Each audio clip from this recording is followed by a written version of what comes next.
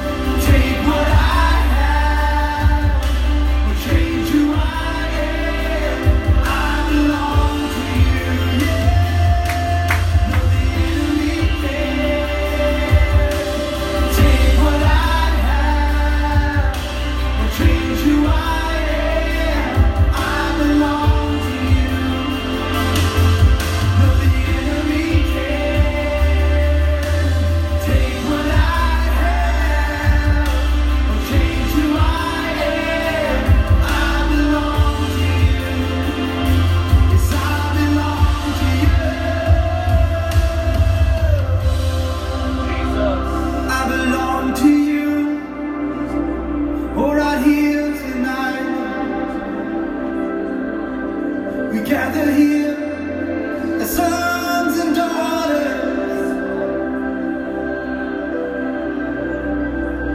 We are your sons and daughters.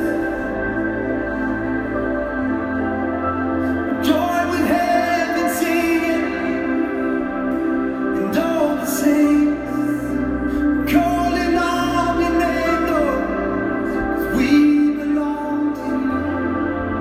We join with heaven singing with all the saints. Sing hallelujah, calling on your name.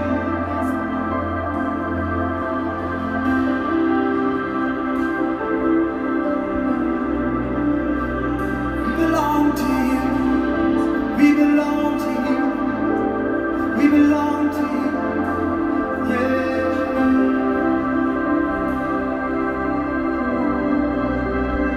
We belong to you.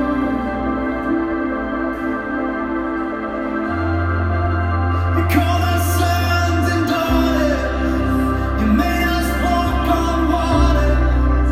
Your power flows right through us.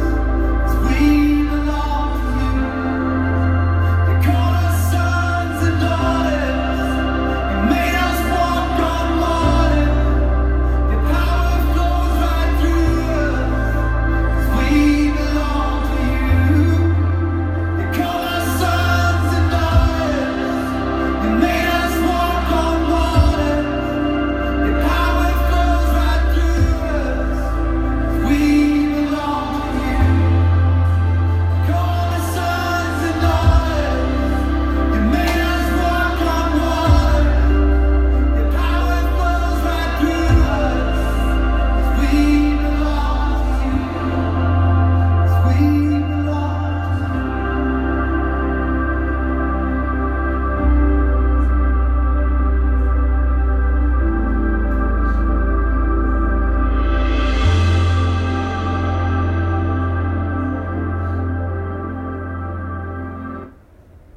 Thank you, Jesus.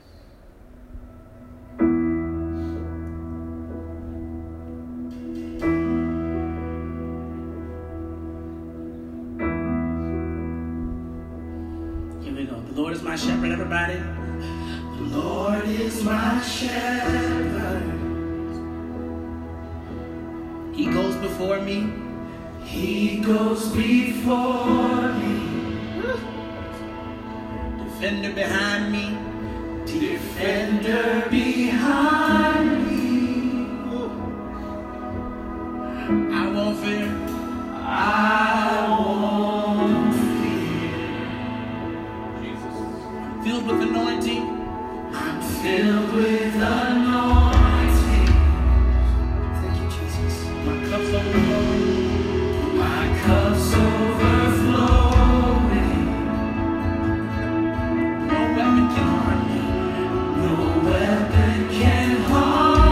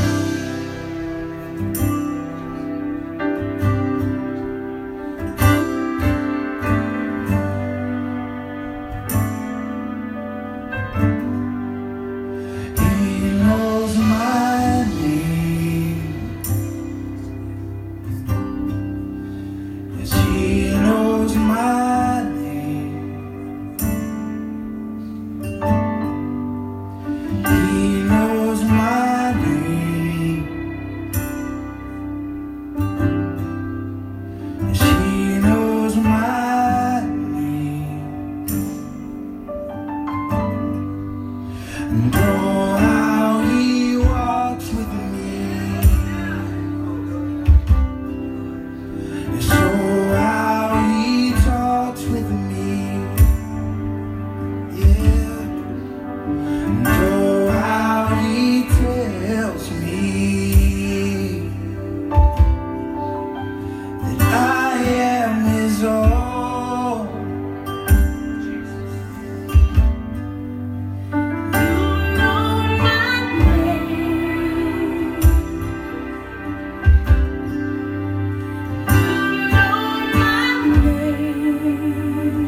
Thank you, Father. You know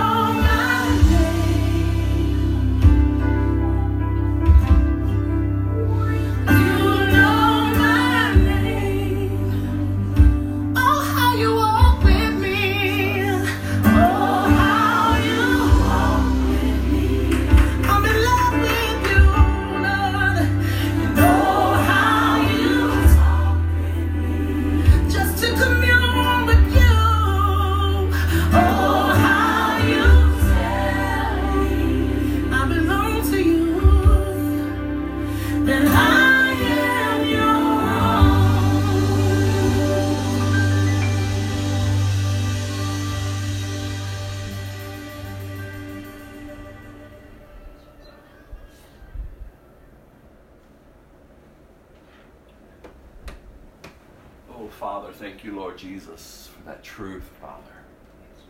That you know our names, God. That you've called each one of us, Lord, out of darkness into your marvelous light. Pray, God, that we would remember this truth, Father.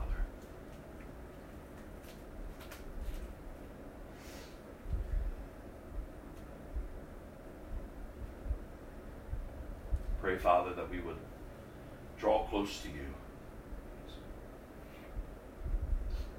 knowing that as we draw close to you, Father, your word says that you will draw close to us. Oh, God, as we fix our eyes upon you this day, Lord, may our hope be renewed in Christ. May we be strengthened. We live out our faith boldly.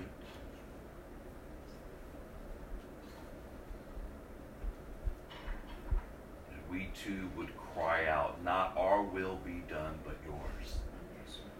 Your kingdom, your glory, and by your power, may we continue to advance forward in victory for what you've accomplished for us, Lord. In Jesus' name, amen. Numbers chapter 2 and 3 are what we're going to read today. But before that, 1 Corinthians chapter 4, verse 20. For the kingdom of God is not just a lot of talk, but it's living by God's power. For the kingdom of God is not just a lot of talk, but it's living by God's power. And our year is almost up, and this has been our scripture for the year. And I really do pray it has impacted our lives. It's a short scripture, but there's so much in it. We're not called to be called a religious people. No, we are called to be called God's people. A people set apart to do His will. A people who have been born again of the Spirit and no longer living out of their old nature, but they're being transformed by the renewing of their mind. We're walking with the assurance of who our God is, that He is for us and not against us, that He is alive, that He is victorious, that He is on the throne, that we have yielded our lives to Him, that we say no longer our will be done, but His will be done, that we seek first His kingdom in all things, not just in desperate times. But it's a lifestyle. It is just who we are. Advancing His kingdom forward in a darkened world. Listen, the popular thing to do now is to water down the gospel. To make it easy for people. Everyone's coming into the kingdom of God.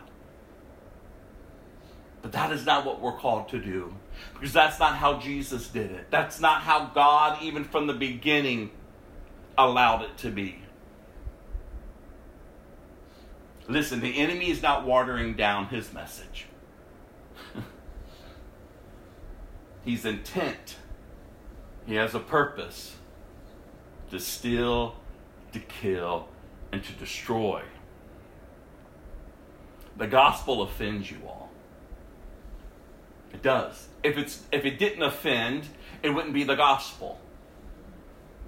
We recognize that we were born into sin, into a nature that is in complete rebellion towards God. But God so loved the world that He gave His one and only Son, that whoever would believe in Him shall not perish, but have eternal life. But God knew our condition, and the Bible says that He first loved us. He loved us yet though we were in complete rebellion towards Him.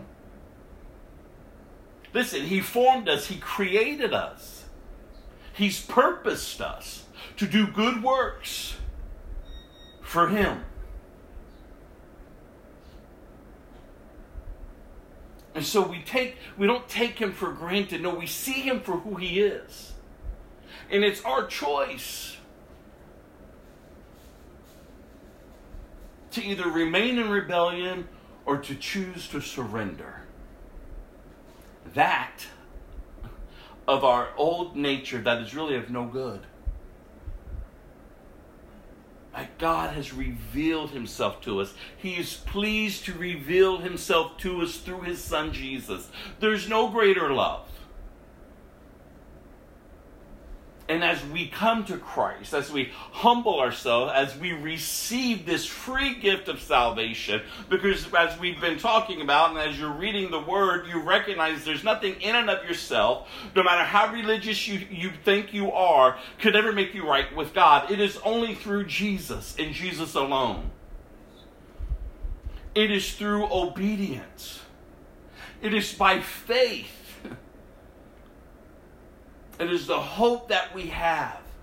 It is the security that we have to know that we are in Christ, for that is our position if you're a believer. You are in Christ, secured, at peace with God. Remember, Jesus says, I've come to give you life and life in abundance, so we can live out of this abundance. No matter what we're facing, because we recognize that this world is growing darker. But the church is to be growing brighter. We have a message to declare. Are we declaring it? And we've been talking about the church in the West,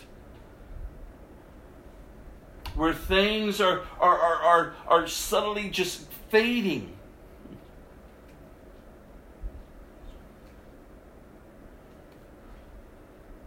People are just continuing just to be complacent. Church is becoming a show. People are seeking for themselves instead of truly seeking for God. And that's not how it is to be.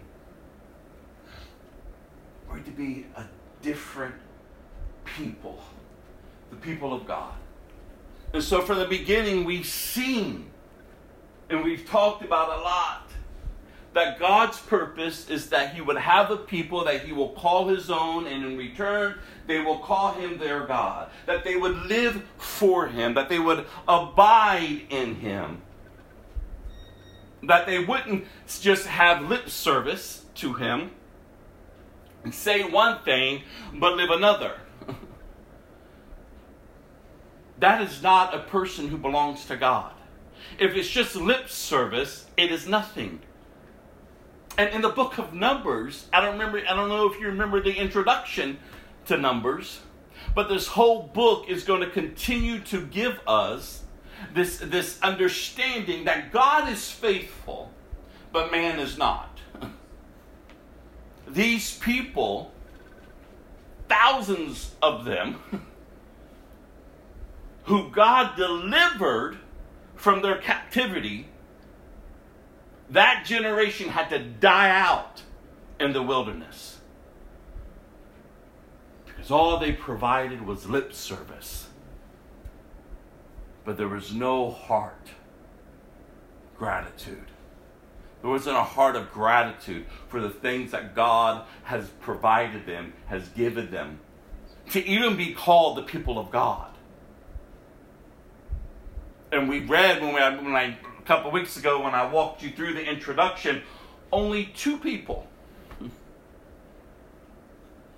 Joshua and Caleb from that generation, entered in with the new generation into the promised land. Obedience. To obey is so important in your Christian life. To know your God, to trust him, to live for him. Again, it's not about just doing a lot of talk, but it's living by his power. The good news is that in and of ourselves, we can't do this, so I don't know why we try. I know why we try, because we're deceived. But when you truly grasp the assurance of salvation, your whole newness of life is dependent upon Christ and what he has accomplished. He is victorious. He has defeated sin and death, and no longer rules and reigns. So we can walk with our heads up. We can walk with the assurance of who God is. Let us not be the people portrayed in the book of Numbers that had to die out in the wilderness. Thousands of them. Because of their disobedience. They did not inherit the promise in which God has spoken. Remember, God is faithful. It's not God that keeps his promises from us. No, God desires to lavish his promises upon us. God desires for his people to live empowered by his Spirit to be a light to the world. When we see and when we read, and I've been posting about all the different things that are going on all around the world that's happening to our brothers and sisters, how they're being arrested, how they're being beaten, how they're being tortured, how the churches are being closed, how the governments are coming in and just trying to just disband the church. It can never happen. The governments can try all they want, but the kingdom of God is established and it will continue to advance. In the natural mind, that doesn't make sense, but we better wake up to the reality, especially here in the West, that we've got to stop playing church. We just can't be people who do lip service. Like, have you truly laid your life down? Can you testify of God, of his goodness, of his grace, of his mercy? See, Christians, we don't stay in active sin. We don't keep living a lifestyle of active sin. Doesn't mean that we won't sin, but it's not an active occurrence in our lives. It's not a day-to-day thing that will continue to remain in rebellion. But when we do sin, it's not a lifestyle of sinning. No, we feel the conviction. We should feel the conviction. We should see it and go, oh God, forgive me.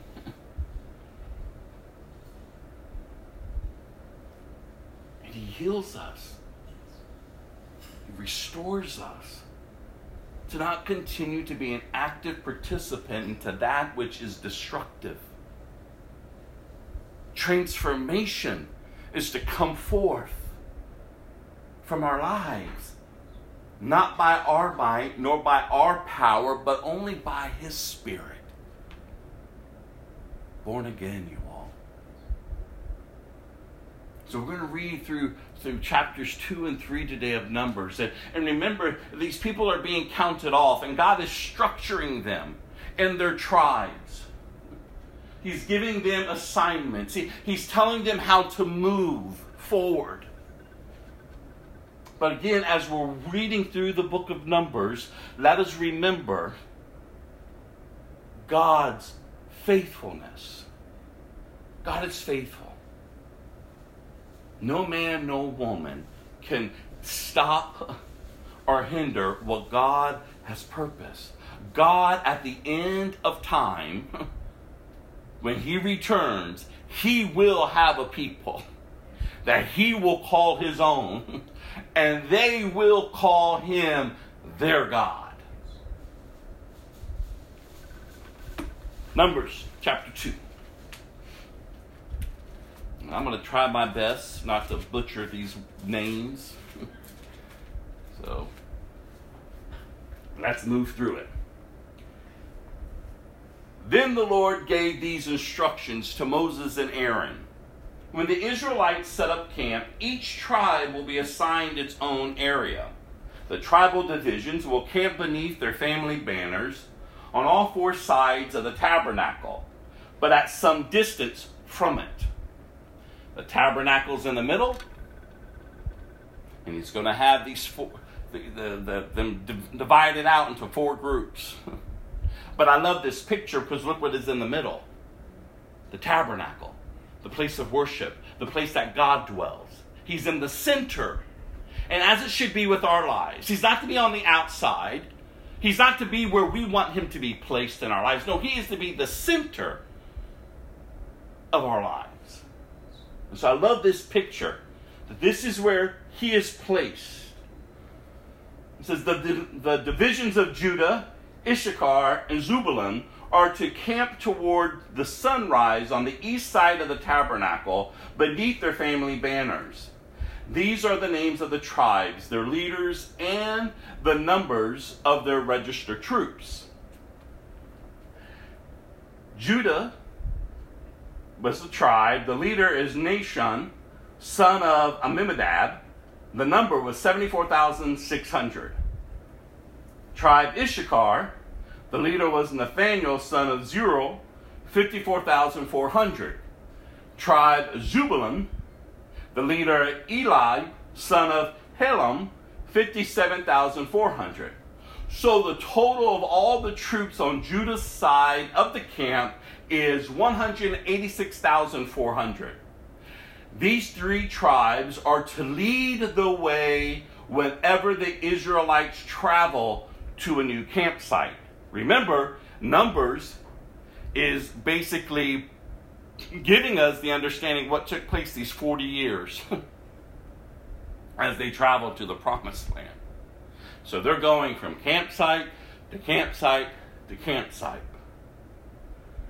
The divisions of Reuben, Simeon, and Gad are to camp on the south side of the tabernacle beneath their family banners. These are the names of the tribes, their leaders, and the numbers of their registered troops. Tribe Reuben, the leader Eleazar, son of Shedeur, number 46,500. Tribe Simeon, the leader is Shelomiel, son of Jehoshaphat, 59,300. The tribe Gad, the leader Elisaph, son of Deuel, 45,650. So the number of the troops on Reuben's side of the camp is 151,450. These three tribes will be second in line whenever the Israelites travel. Then the tabernacle carried by the Levites will set out from the middle of the camp. All the tribes are to travel in the same order that they camp, each in position under the appropriate family banner. And that stopped there second, because the first tribe of Judah is the tribe of worshipers. If you understand New Testament, they were the ones that led the worship. And you see they're the first ones to go out. Just love that picture. Oh, that we would be a people who worship. That we would be known of our worship for our God, the living God. That people would see that first in our lives than anything else or anyone else. And that God is the center of our lives. Man. Then the tabernacle carried, by the Levites will set out from the middle of the camp. All the tribes are to travel in the same order that they camp, each in position under the appropriate family banner. The divisions of Ephraim, Manasseh, and Benjamin are to camp on the west side of the tabernacle beneath their family banners. These are the names of the tribes, their leaders, and the numbers of the registered troops. Tribe Ephraim, leader Elishama, son of Amminadab, number 40,500. Manasseh was the tribe, and their leader was Gamaliel, son of Pedashur, 32,200. And then tribe Benjamin, the leader was Abidan, son of Gideon, 35,400. So the total of all the troops on the Ephraim side of the camp is 108,100. These three tribes will be third in line whenever the Israelites travel. The divisions of Dan, Asher, and Naphtali are to camp on the north side of the tabernacle, beneath their family banners. These are the names of the tribes, their leaders, and the numbers of their registered troops. Tribe Dan, the leader was Ahishir, son of Ammishaddai, number 62,700. Tribe Asher, leader Pagiel, son of Akron, 41,500. And tribe Naphtali, the leader is Ahira, son of Enan, 53,400. So the total number of all the troops on Dan's side of the camp is 157,600. These three tribes will be last marching under their banners whenever the Israelites travel. In summary, the troops of Israel listed by their families totaled 603,550. But as the Lord had commanded, the Levites were not included in this registration. So the people of Israel did everything as the Lord had commanded Moses. Each clan and family set up camp and marched under their banners exactly as the Lord had instructed them. And we see in this season they're obeying. God is organizing them. He is structuring them for a reason. Remember, the other nations are looking in on this. There wasn't chaos among the camps. They knew exactly how they were positioned and how they were to move. And they followed everything that was commanded of them. And now the Levites, those that have been selected to be the priests among God's people.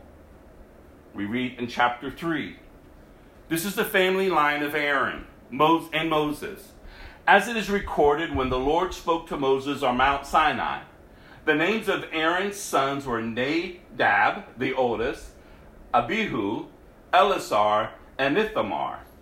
These sons of Aaron were anointed and ordained to minister as priests. But Nadab and Abihu died in the Lord's presence in the wilderness of Sinai when they burned before the Lord the wrong kind of fire, different than he had commanded.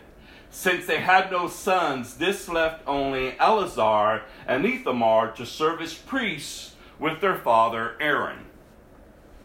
Then the Lord said to Moses, "Call forward the tribe of Levi and present them to Aaron, the priest, to serve as his assistants.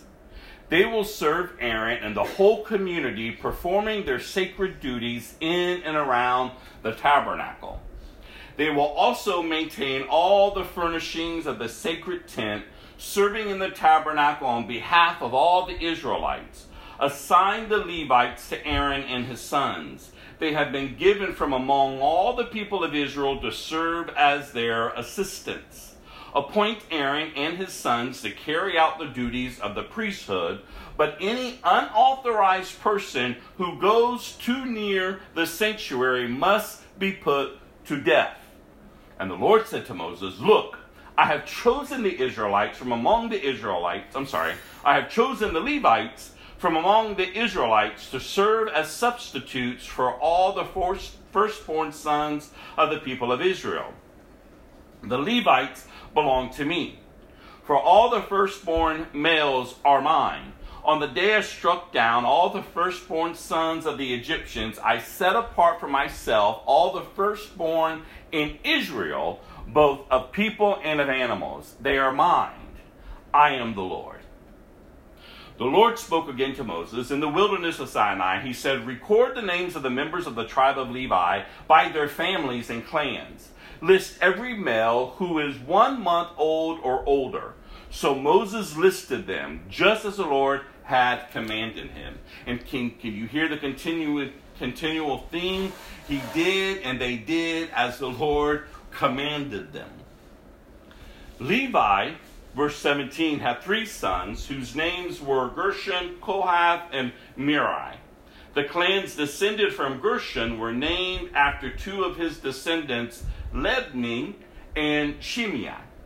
The clans descended from Kohath were named after 4 of his descendants, Amram, Ishhar, Hebron, and Uzziel. The clans descended from Merari were named after two of his descendants, Mahali and Mushi.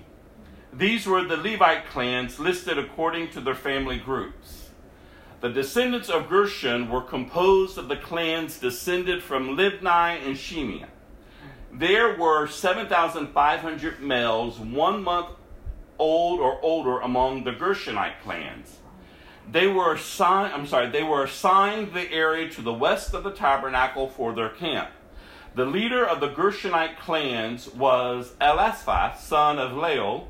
These two clans were responsible to care for the tabernacle, including the sacred tent with its layers of covering, the curtain at its entrance, the curtains of the courtyard that surrounded the tabernacle and the altar, the curtain and the courtyard entrance, the ropes, and all the equipment related to their use.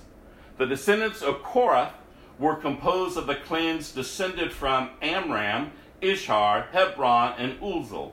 There were 8,600 males 1 month old or older among the Korahite clans.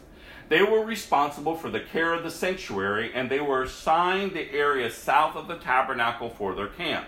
The leader of the Korahite clans was Elasian, son of Uziel. These four clans were responsible for the care of the ark, the table, the lampstand, the altars, and various articles used in the sanctuary, the inner curtain, and all the equipment related to their use. Eleazar, son of Aaron the priest, was the chief administrator over the Levites, with the special responsibility for the oversight of the sanctuary. The descendants of Merari were composed of the clans descended from Mahali and Mushi. There were 6,200 males 1 month old or older among the Merari clans. They were assigned the area north of the tabernacle for their camp. The leader of the Merari clans was Uriel and son of Abiel. These two clans were responsible for the care of the frames supporting the tabernacle, the crossbars, the pillars, the bases, and all the equipment related to their use. They were also responsible for the posts of the courtyard and all the bases, pegs, and ropes. The area in front of the tabernacle in the east toward the sunrise was reserved for the tents of Moses and Aaron and his sons, who had the final responsibility for the sanctuary on behalf of the people of Israel. Anyone other than a priest or a Levite who went too near the sanctuary was put to death. Then Moses and Aaron counted the Levite clans at the Lord's command, and the total was 22,000 males 1 month or older. Redeeming the firstborn sons is the next section that we're closing out this day in the book of Numbers, chapter 3, verse 40. Then the Lord said to Moses, "Now count all the firstborn sons in Israel who are 1 month old or older, and make a list of their names. The Levites must be reserved for me as substitutes for the firstborn sons of Israel. I am the Lord. And the Levites' livestock must be reserved for me as substitutes for the firstborn livestock of the whole nation of Israel." So Moses counted the firstborn sons of the people of Israel, just as the Lord had commanded. The number of firstborn sons who were 1 month old or older was 22,273. Then the Lord said to Moses, "Take the Levites as substitutes for the firstborn sons of the people of Israel, and take the livestock of the Levites as substitutes for the firstborn livestock of the people of Israel. The Levites belong to me. I am the Lord." There were 273 more firstborn sons of Israel than there are of Levites. To redeem these extra firstborn sons, collect 5 pieces of silver for each of them, each piece weighing the same as the sanctuary shekel, which equals 20 gerahs. Give the silver to Aaron and his sons as the redemption price for the extra firstborn sons. So Moses collected the silver for redeeming the firstborn sons of Israel, who exceeded the number of Levites. he collected 1,365 pieces of silver on behalf of these firstborn sons of Israel, each piece weighing the same as the sanctuary shekel. And Moses gave the silver for the redemption to Aaron and his sons, just as the Lord had commanded. That's a lot to read. And a lot of people don't like to read through the book of Numbers, but it's a very important book to read. You really see how God is structuring, how God is organizing, and ultimately the theme through this book is you're going to see God's faithfulness, even when his people were not faithful to him. But hopefully, as you've heard the word read this morning, hopefully you keep hearing that same phrase over and over. They did as the Lord commanded. And that should be said of us. Can people say that about us as his church today? In our individual lives and then in our corporate lives, can people look and see that you are living and doing as the Lord has commanded? They ought to be. They ought to be able to say that about your life.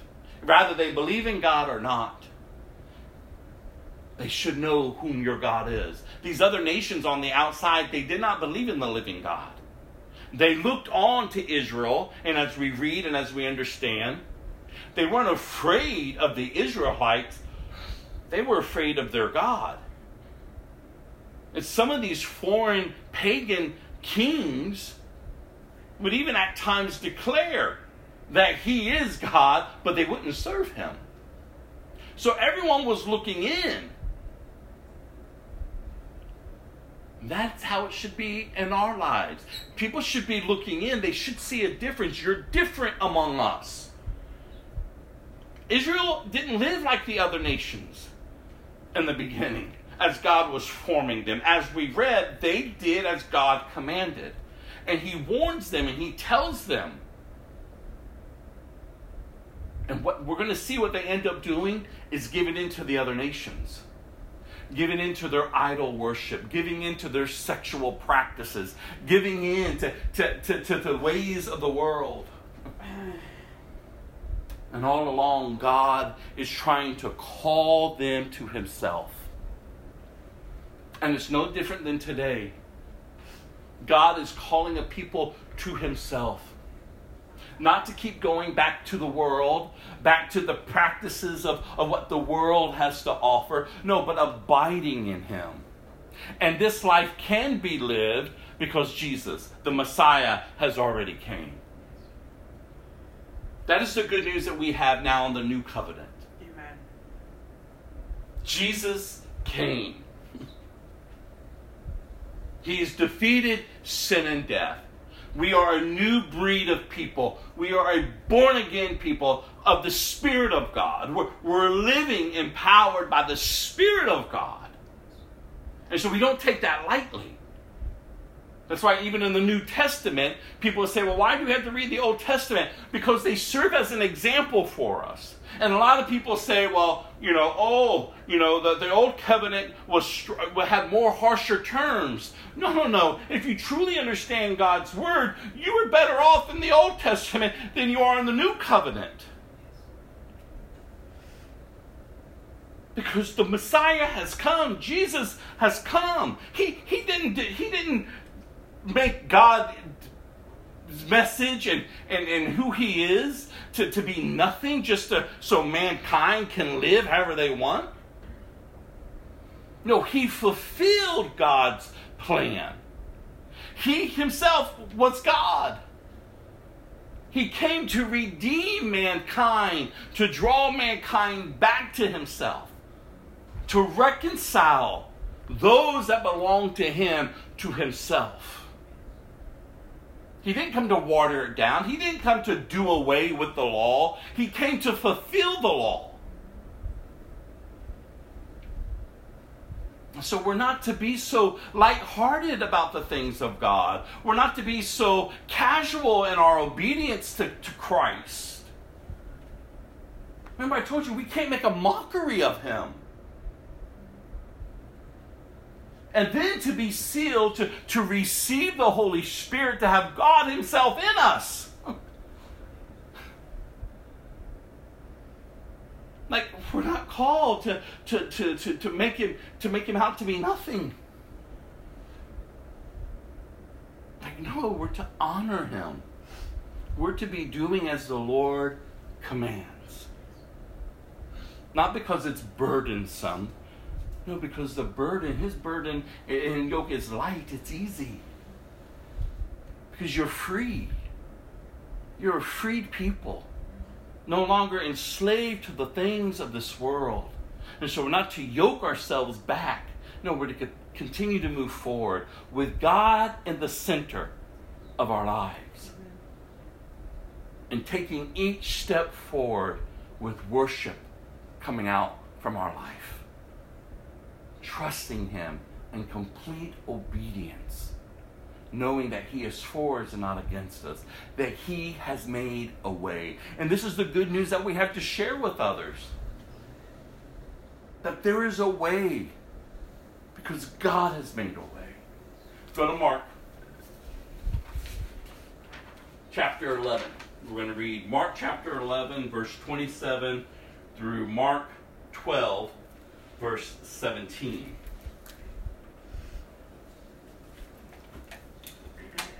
This is good news. He's God.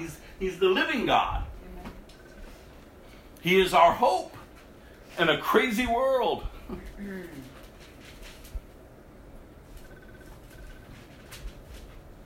We should long to know him.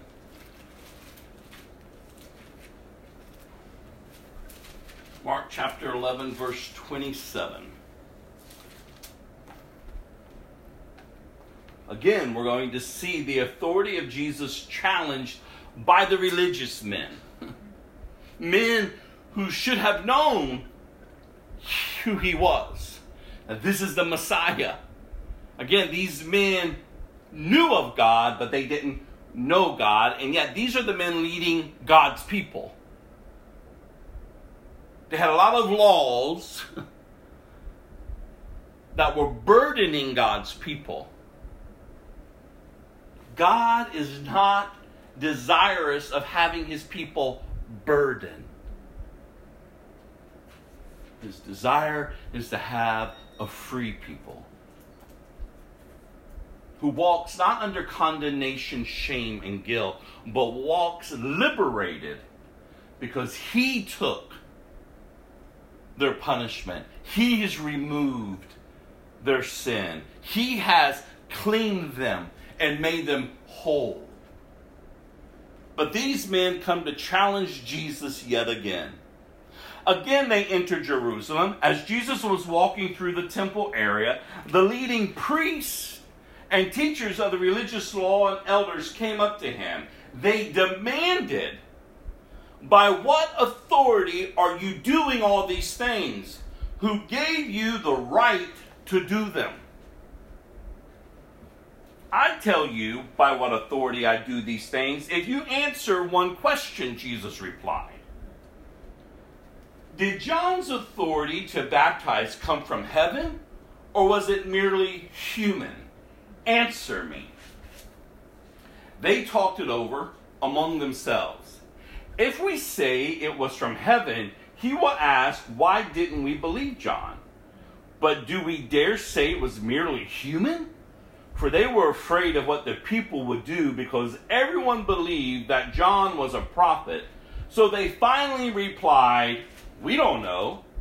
And Jesus responded, "Then I won't tell you by what authority I do these things." I'm telling you all, you gotta love Jesus. He didn't mince words. Remember, he was compassionate to the lost, to the needy, to the broken, to the sinners. But to the religious, who themselves are sinners, he dealt with directly. They were working against him, yet though they were claiming to know God. Remember, Jesus himself says, "Your father is the devil."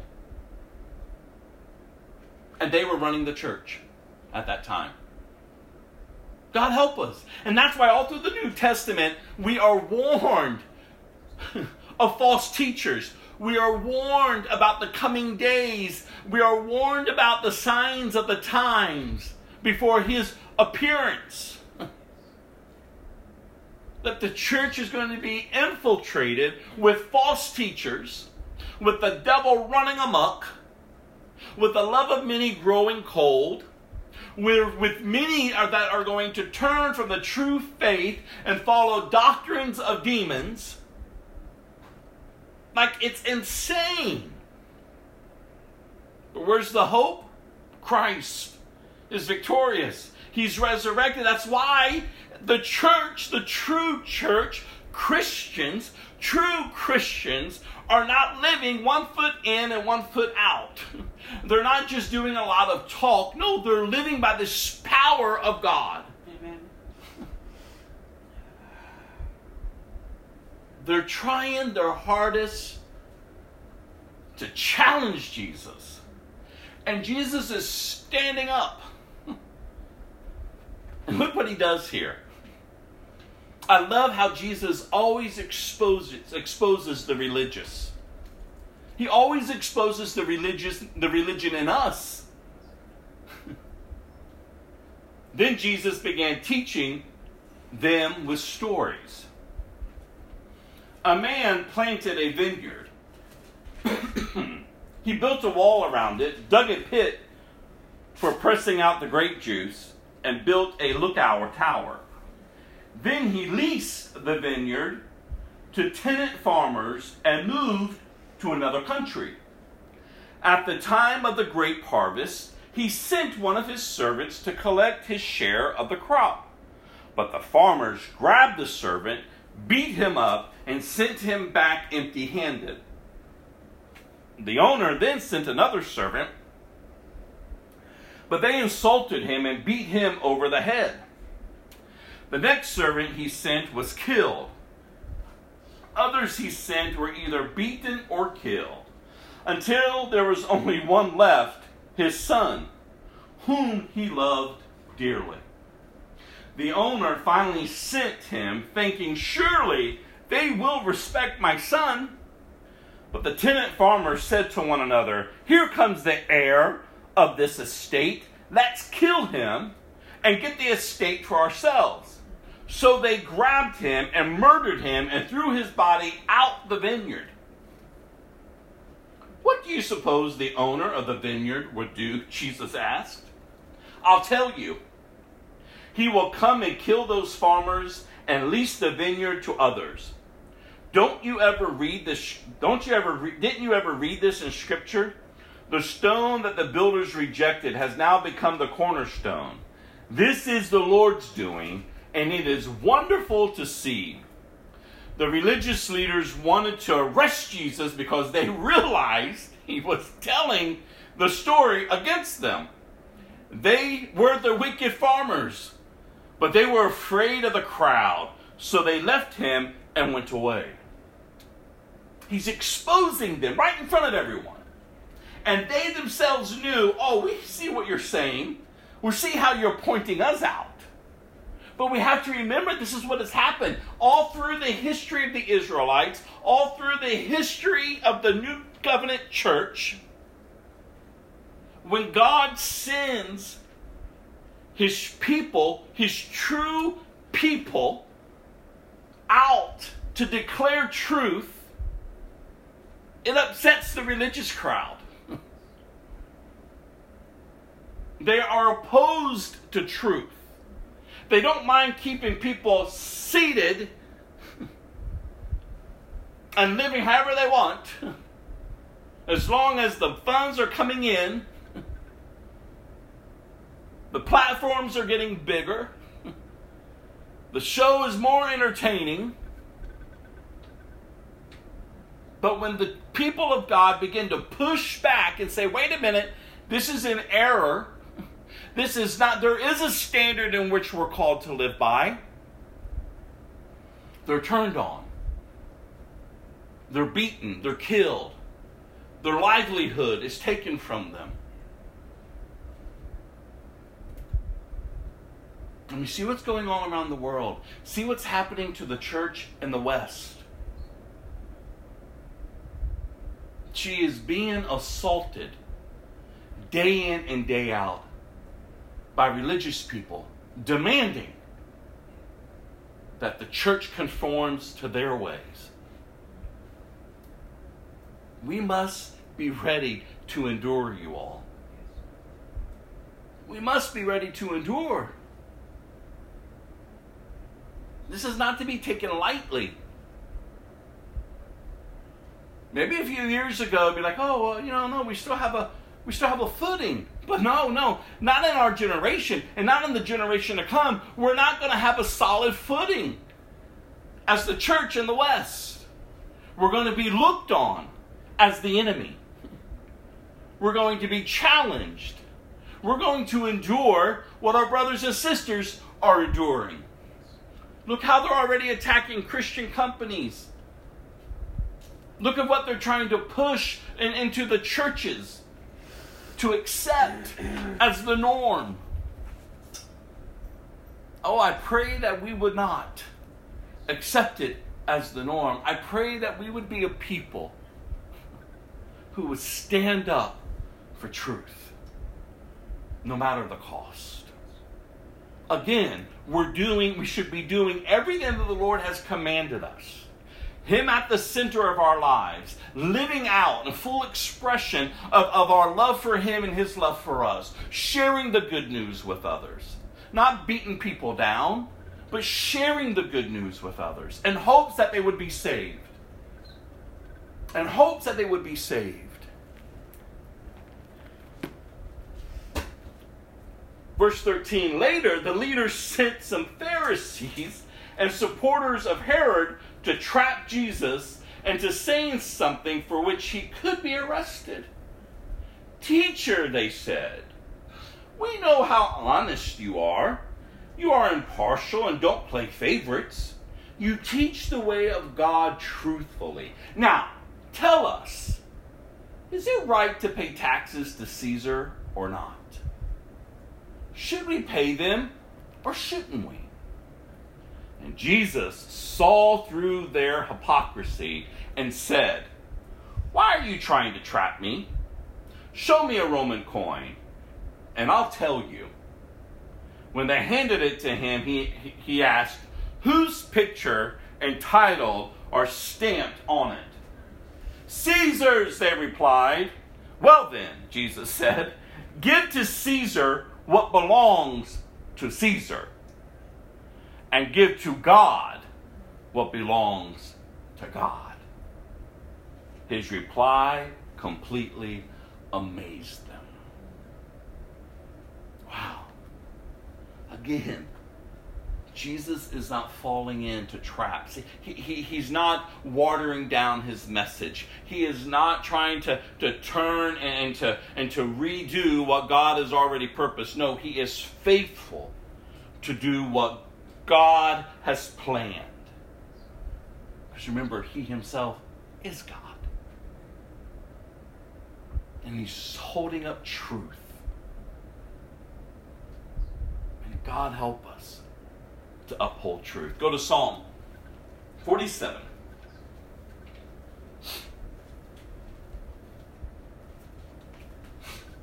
Psalm 47.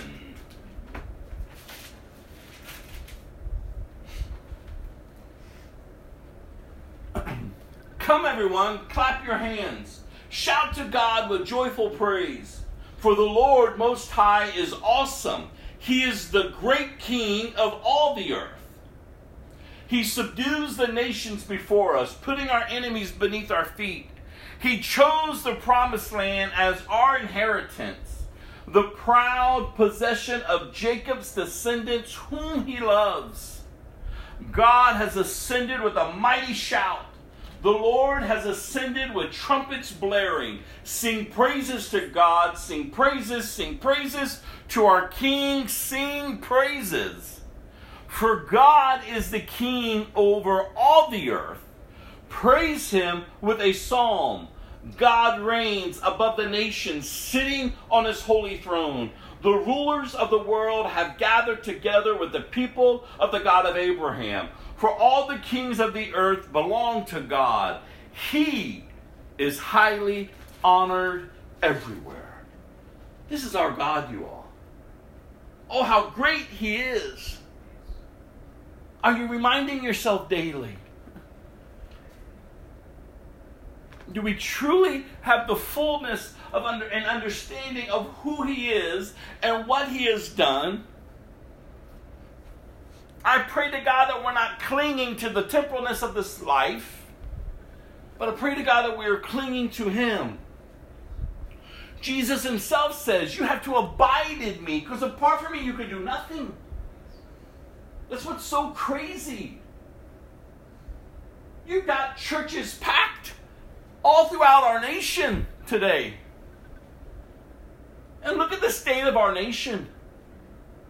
How is this? How is this that we were once a Christian nation, and yet our faith is not being lived out in our nation? Oh, we better open up our eyes to see the times in which we are living. The times in which we are living. And not be frightened by them. Not be downtrodden and overwhelmed and anxious and scared. No, but be bold. Worship God. Honor God. Speak of God. Live for God. If you're a Christian, live for Him. Honor Him in all that you say and do. Trust in Him. Cling to Him. And no matter what you're facing, no matter what you're going through, know that He is good. He is just. He is a God of love, and He's a God of wrath. And as Christians, we don't have to be afraid of His wrath, because we have been called up in His love, because we've accepted Jesus. Have you accepted Him today? Do you have the assurance of salvation because of all that Christ has done? I pray so. I pray so. Because why would you trade His love for His wrath? Because His wrath is coming. And as in our prayer time, Norman reminded us, as Scripture says, His wrath is stored up. It's coming. It's coming. It is going to hit this earth. And there are going to be people who are going to be swept up in it and taken away to an eternal hell.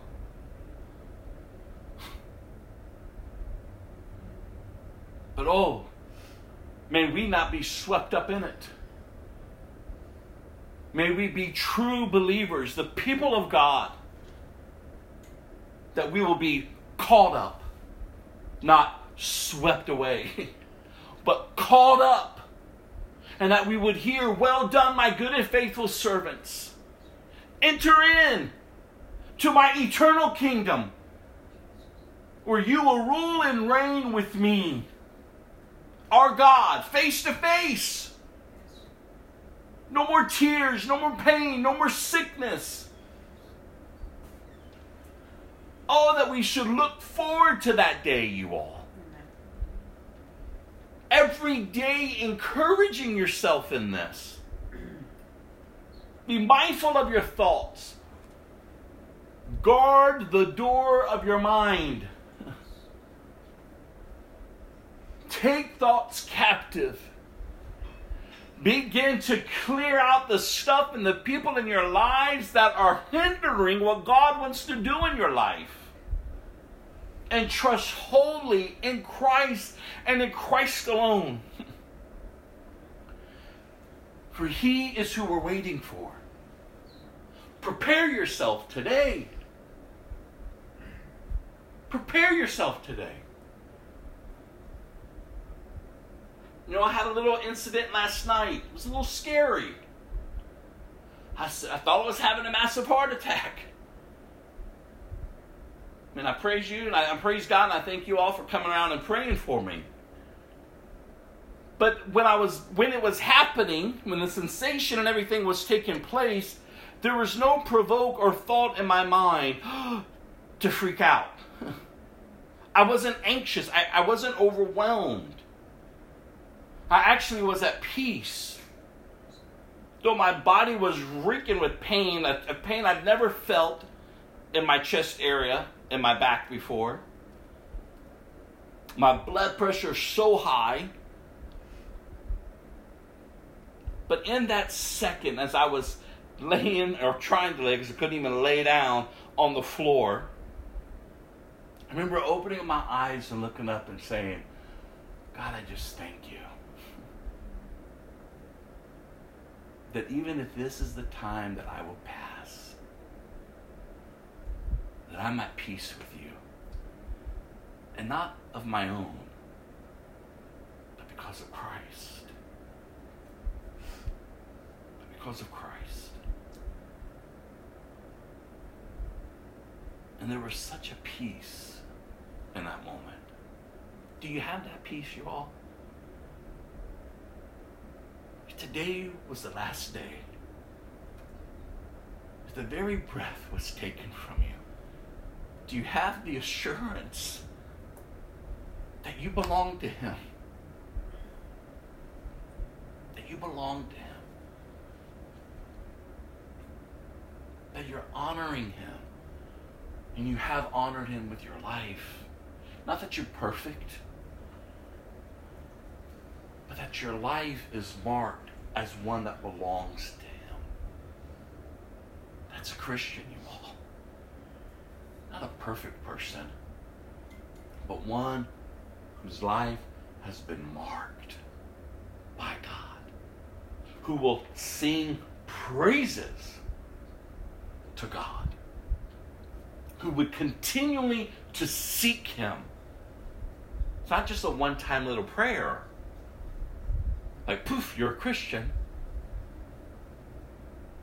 It's a lifestyle. It is who you've become. If you truly accepted Him as Lord and Savior, if you truly have a strong belief and a bold confession that Jesus Christ is the Son of God and that He rose from the dead, you are saved, you are sealed, you are born again. We can't say we believe and live opposite of whom we're saying we believe in. That's making a mockery of who He is. Oh, let us not be those who are trampling His blood underneath their feet and treating it as common. He is not common. He's God. And like the psalmist here, we should exhort, we should praise Him. We should see Him high and lifted up. He is seated on the throne.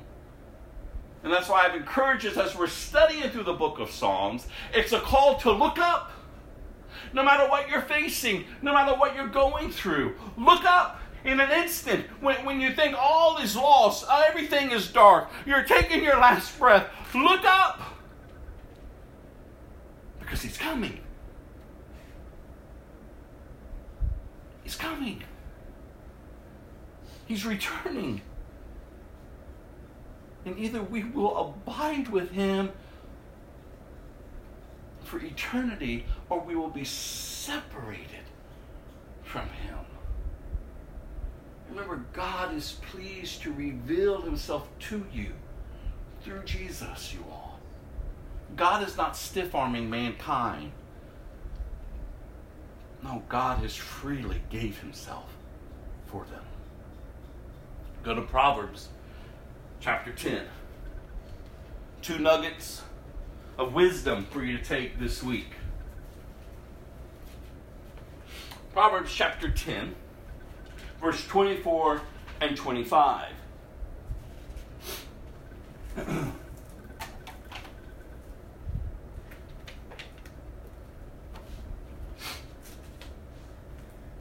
Verse 24 and 25.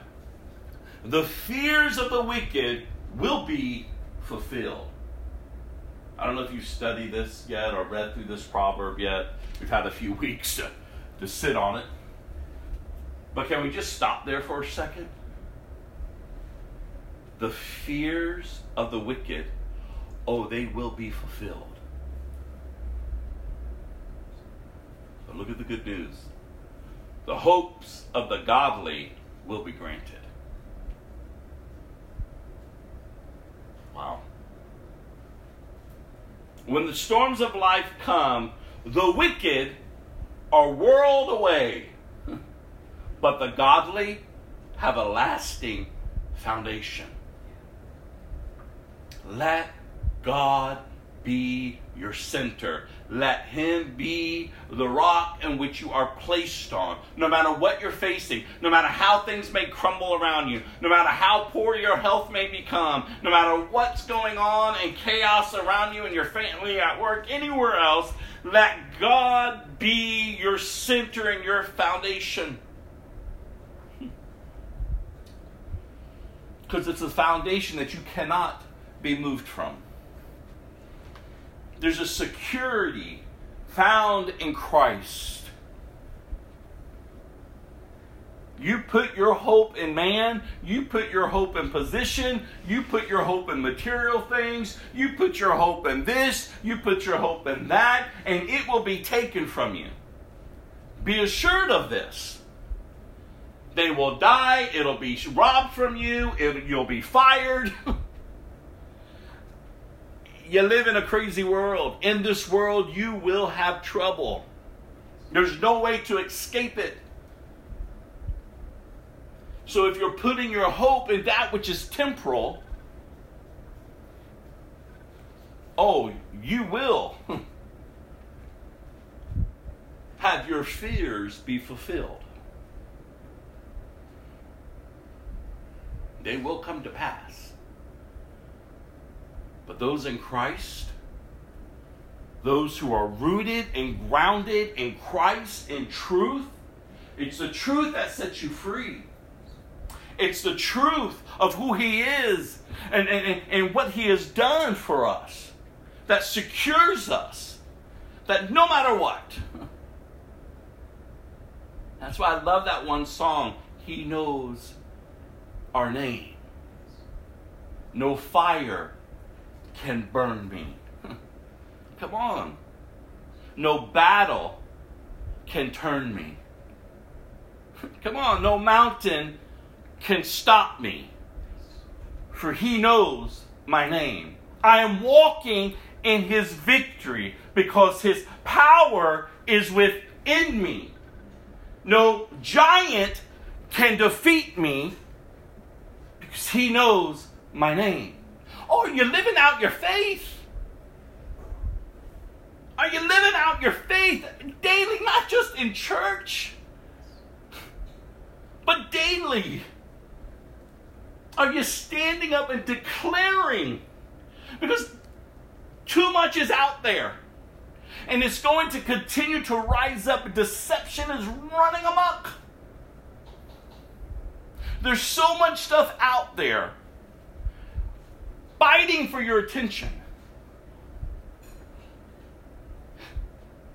And if we think as Christians that we could just show up on a Sunday, show up on a Wednesday, show up whatever day, and this is all we're getting is just this little bit of time, and that's going to carry us through, we're deceived.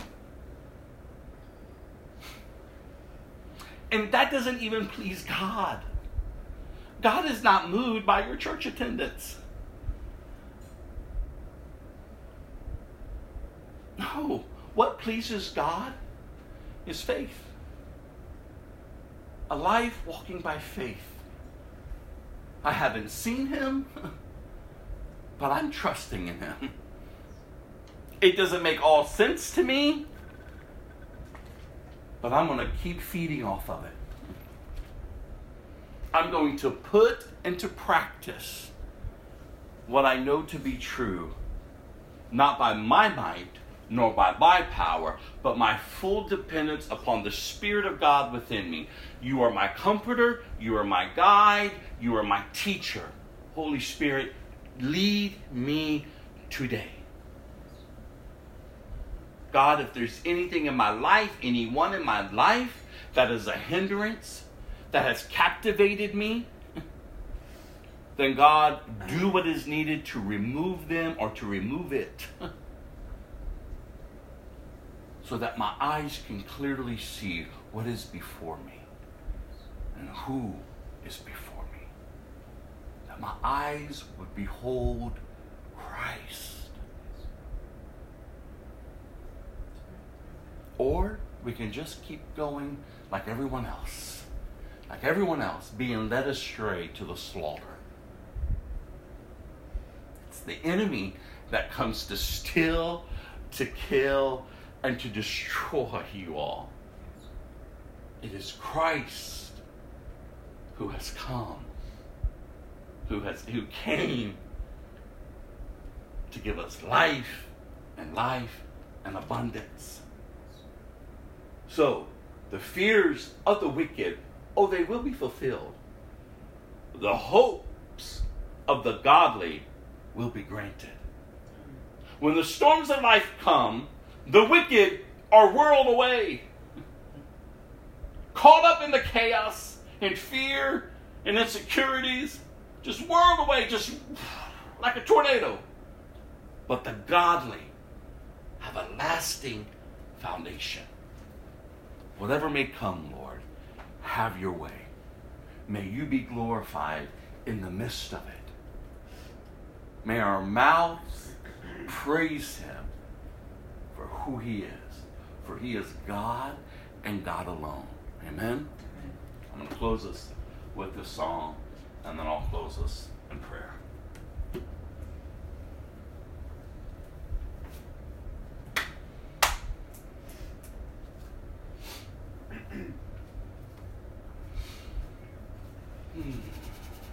Thank you, Jesus.